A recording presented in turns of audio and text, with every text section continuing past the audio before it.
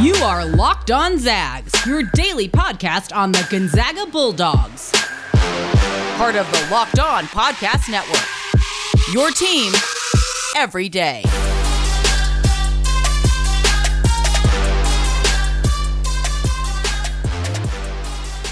Welcome to another edition of Locked On Zags, part of the Locked On Podcast Network. I'm your host as always, Stephen Carr, and tonight is the NBA Draft, and if you want a place to watch it, the Locked On Network has you covered. NBA Draft GOAT Chad Ford, Locked On NBA Draft hosts Rafael Barlow, John Corrales are going to be live tonight covering the NBA Draft. It's Locked On NBA Draft 2021, brought to you by Built Bar. Get local expert analysis on each pick. Follow Locked On NBA on YouTube today and watch our live coverage tonight, 7 p.m. Eastern Time. Today is Thursday, July 29th, and it is officially NBA Draft Day. And we are going to witness history tonight. For the first time in Gonzaga school history, 3 players are going to be selected in the NBA Draft, with a fourth in Filip Petrusev also in the mix. Jalen Suggs, he's going to be the second Gonzaga player ever to be picked in the top 5. And if Corey Kispert gets his name selected in the lottery, which it sounds like he probably will, it's going to be the first time in program history with 2 lottery picks in the same draft. And what's crazy about all of this is that it may start becoming the norm for Gonzaga. Chet Holmgren already being mocked in the top 3 for the 2022 NBA Draft. Draft boards already have Nolan Hickman and Hunter Salas as potential top 20 picks over the next 2 years. Gonzaga fans, I would imagine, are going to be watching the NBA Draft on a yearly basis with actual interests like never before. And it starts tonight, 5 p.m. Pacific. The NBA Draft is going to be on ABC and ESPN. And of course, you can watch our live coverage with the Locked On Network on YouTube with Chad Ford and all of our Locked On NBA Draft experts. Today on this show, we are leading you into that draft by wrapping up our Gonzaga-centric NBA Draft profiles with Jalen Suggs, his strengths, his weaknesses, and where he's likely going to end up being picked tonight. Of course, we're going to continue our Path to Playing Time series as well, with some words on Melody Kempton from the women's team. Before we get to all of that, some news and notes from around Wednesday, and we're going to start with the big one, and that is Rui Hachimura, because he was absolutely unbelievable in the game against Slovenia last night. The game was billed as Rui Hachimura against Luka Doncic, and neither one of those two guys disappointed. Slovenia led at halftime 51-38. Rui Hachimura had 17 points, 4 rebounds, 2 assists, a steal, and a block. Luka Doncic had 15 points, 6 rebounds, 4 assists, 2 steals, and a block. Neither player had a turnover. Unbelievable numbers, and those numbers continued into the second half. The two players combined for 0 turnovers in the game. Unfortunately for Japan, they just don't have enough talent outside of Rui Hachimura and Yuta Watanabe. And Slovenia is a much deeper team, and one team that could actually give the United States some fits if they were to meet in bracket play. Japan kept the game somewhat close. It was pretty much 10 to 15 points for the majority of the game, and then Slovenia kind of took over in the final 6 to 8 minutes, and they pulled away 116-81. But Rui Hachimura was the star of the night. He scored 34 points, and his NBA career high is 30. So I'm sure he's probably had a larger career high in an international event at some point, but still 34 points on 13 of 28 shooting. He was actually much more efficient until the fourth quarter when he kind of tried to take over and missed a few shots. So 13 of 28 shooting, 34 points, 7 rebounds, 3 assists, a steal, a block, 0 turnovers. And it would have been very, very cool to have the hometown crowd in attendance, but unfortunately with COVID, very, very, very limited spectators there. And on the other side, Luka Doncic finished with 25 points, 7 rebounds, 7 assists, 2 steals, 2 blocks, and Luka does what Luka wants to do on the basketball court. He is an absolutely phenomenal talent. So now Japan is 0-2 in pool play, and they've got 1 game left, and it's going to be against Argentina on Saturday night. If they lose that game, they are done. If they win that game, they've got a small chance of making bracket play. The top 8 teams make it. It's the top 1 and 2. Basically, the top 2 seeds in all 3 pools make it automatically, and then they take the top 2 remaining wildcard teams, essentially, as the 7 and 8 seeds.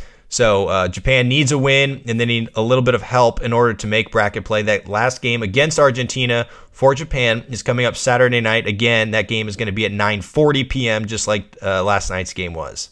And then 3 other things I want to talk about, non-Olympic related.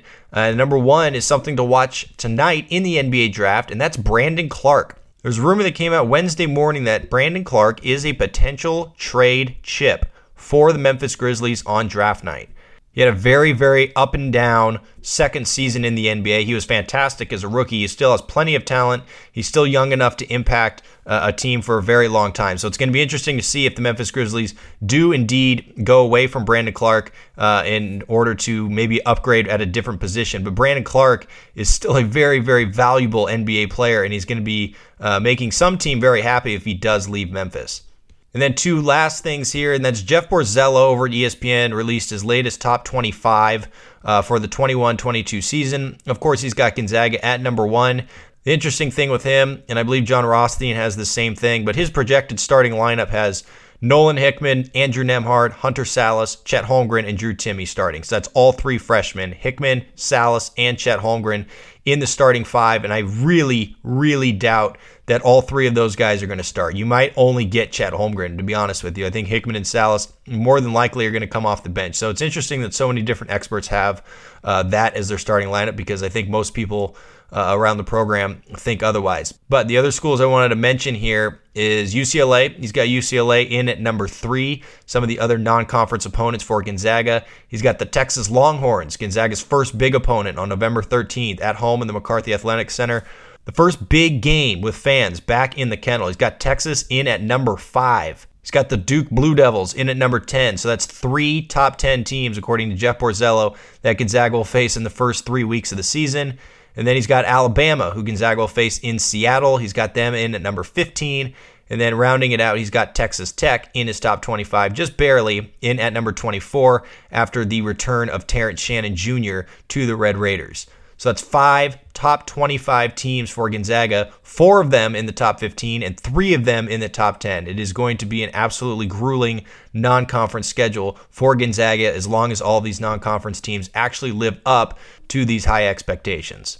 And then the last piece of news here is WCC related, and that's the Pepperdine Waves have signed Maxwell Lewis coming into their freshman class this season. Maxwell Lewis is a 4-star wing, and he's the 2nd highest rated recruit in school history. And he was actually a 2020 recruit, but he decided to opt out of college and prepare himself for the NBA draft. Turns out he wasn't ready for the NBA draft, and he's going to start college a year late. Pepperdine swooped in, and they grabbed him. So Maxwell Lewis is going to be going to Pepperdine this year, and that is an absolutely fantastic get for the Waves, especially this late in the offseason. So I think Maxwell Lewis is going to basically slot in that starting lineup right away. Obviously, they're losing Colby Ross and Kessler Edwards, which are 2 enormous losses, but I don't think the cupboard is bare for that program.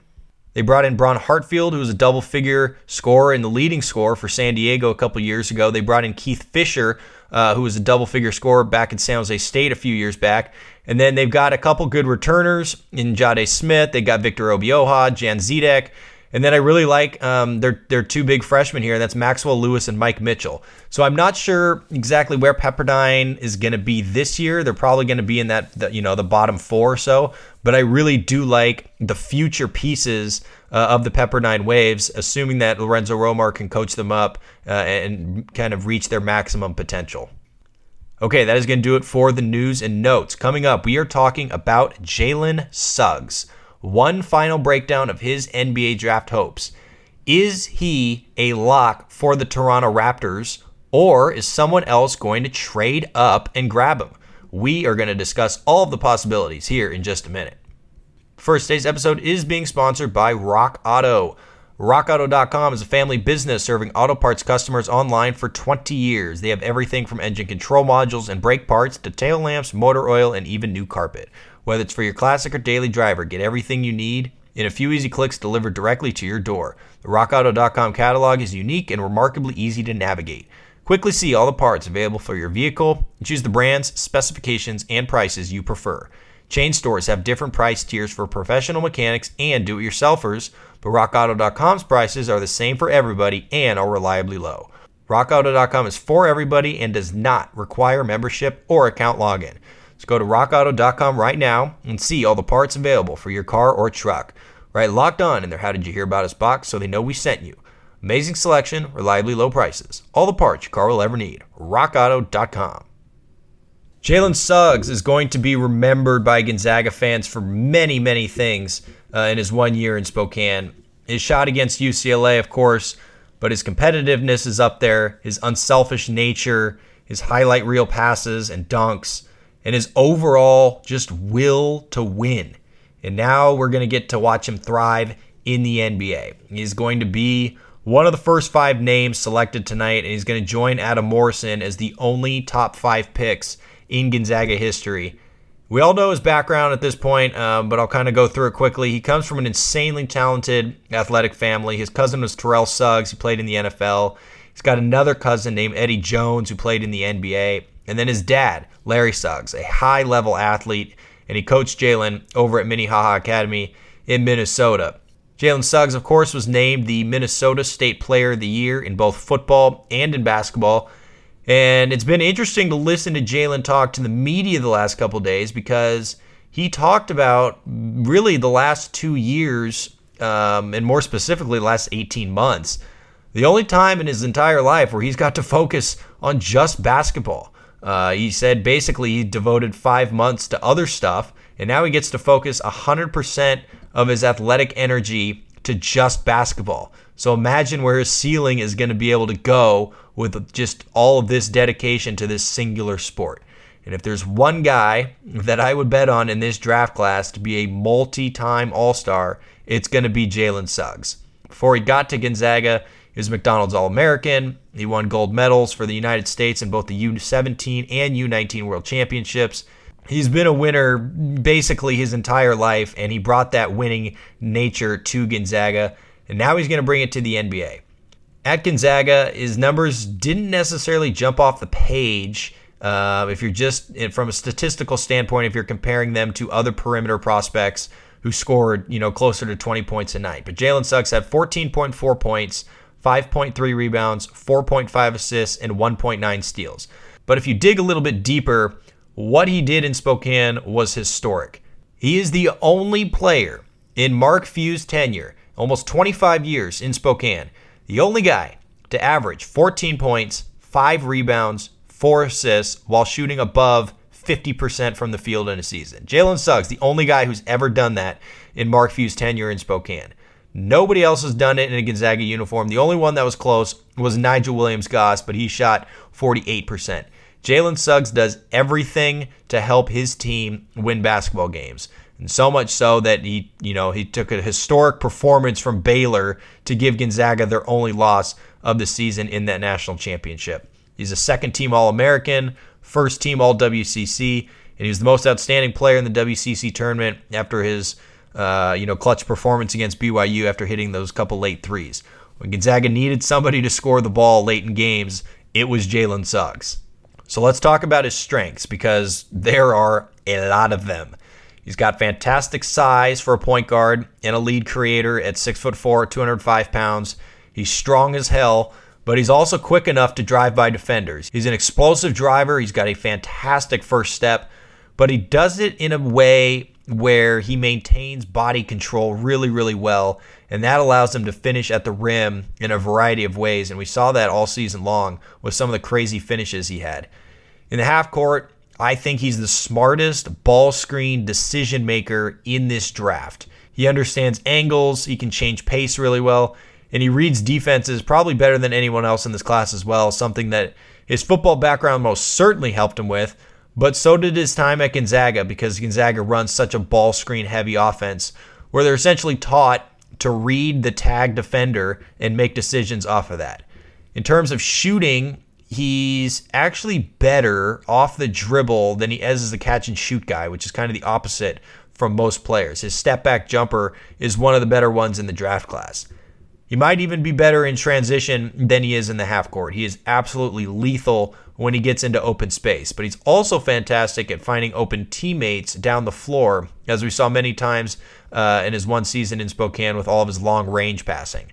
One of the things he understands really, really well in transition is where his teammates are, and sometimes more importantly, he anticipates where they're going to be.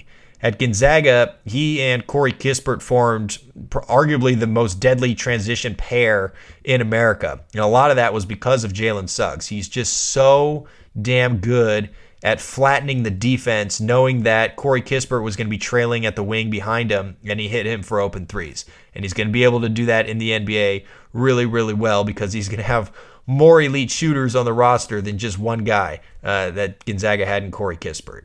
On the defensive end, his style of play, I think, is going to be really, really awesome in the NBA. He's extremely aggressive as an individual defender because he uses his physicality really well to get in guys, and then he uses his hands to get deflections and steals all the time. Just like on the offensive end, he's really, really good at anticipating plays. His basketball IQ is really just off the charts. He jumps passing lanes all the time for easy layups, and he reads plays well enough to rotate in help side and is able to disrupt shots at the rim. I've said this, I think, plenty of times on this podcast now, but on both ends of the court, I think Jalen Suggs has the highest floor of any player in this draft, maybe outside of Cade Cunningham, but you might even argue that he's got a higher floor than Cade Cunningham does as well. His biggest weakness is just shooting the ball consistently. He had a game against Iowa, as we all remember, where he hit 7 threes, but then he had other stretches during the season where he would go like 2 for 15 or something over 4 games. But his shooting form is actually really good, so it feels like it's just kind of a matter of reps before he becomes more consistent, but I don't know necessarily if he's going to ever become like a 40% shooter. I think he's more of a mid-30s guy throughout his career, which is totally respectable. He's just not going to be an elite three-point shooter. He also has to relax a little bit on his high-risk passing. He tried to fit in a lot of passes inside of incredibly small windows during his time at Gonzaga, and it led to kind of a higher turnover rate than was necessary. And he also doesn't really have the widest array of ball handling moves yet. I think he's pretty reliant on crossovers, which is fine because, you know, his crossover is really, really good and he changes speed with it. But kind of a better handle and a variety of moves will certainly increase his ceiling in the NBA. And then defensively, that aggressiveness that I just talked about, it often leads to him gambling.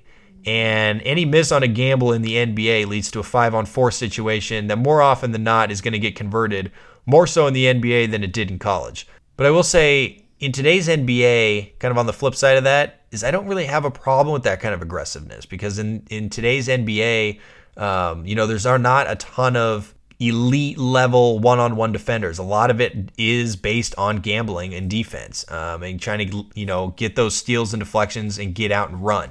I would say that it's still definitely something to watch, is his, tendency to gamble a little bit too much.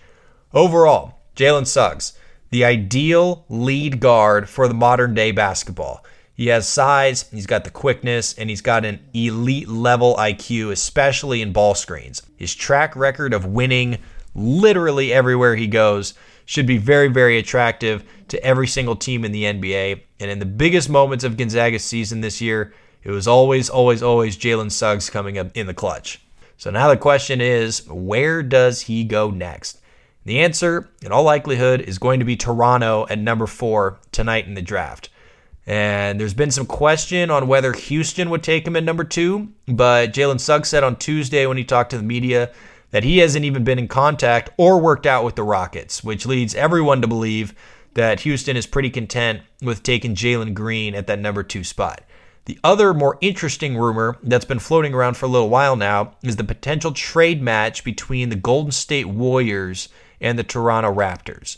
The Warriors really like Jalen Suggs, and they've been connected on a possible deal for Pascal Siakam for a couple of weeks now. So it's possible that Golden State uses their 2 first-round draft picks, because they have number 7 and number 14, that they package those 2 picks to trade up and get Jalen Suggs, which would be really, really interesting to have Jalen Suggs play with Steph Curry and Klay Thompson.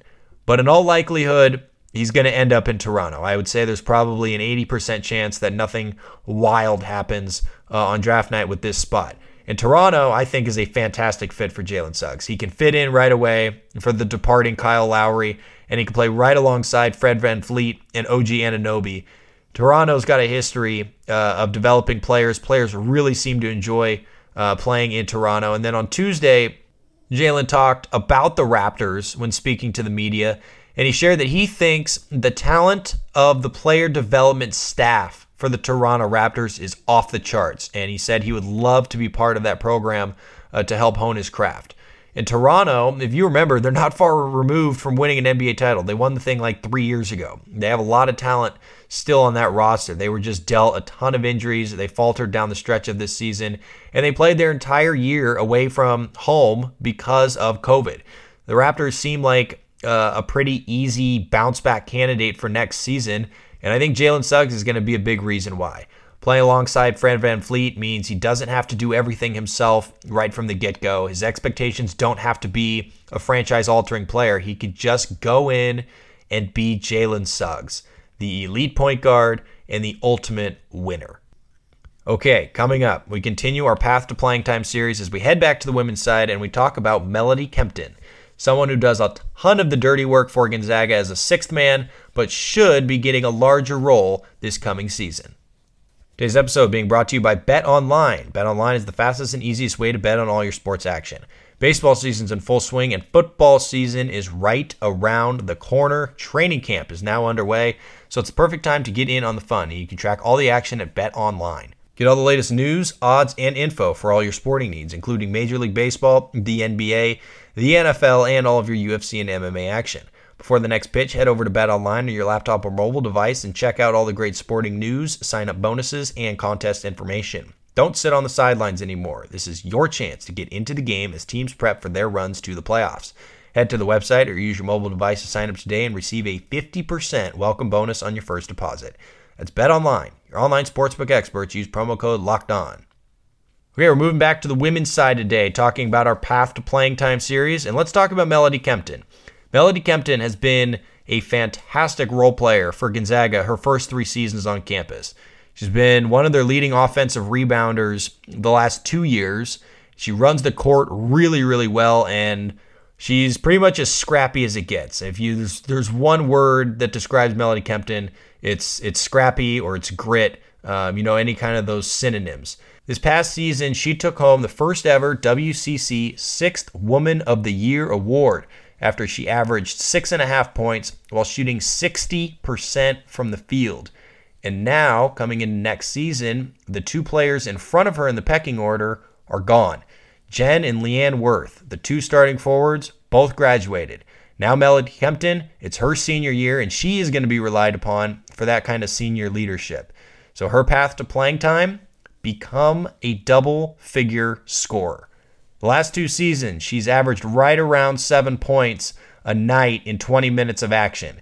In all likelihood, she's going to step into the starting lineup, and she's going to get closer to 30 minutes this season, which means plenty more opportunities to score, especially since Lisa Fortier loves playing through the post.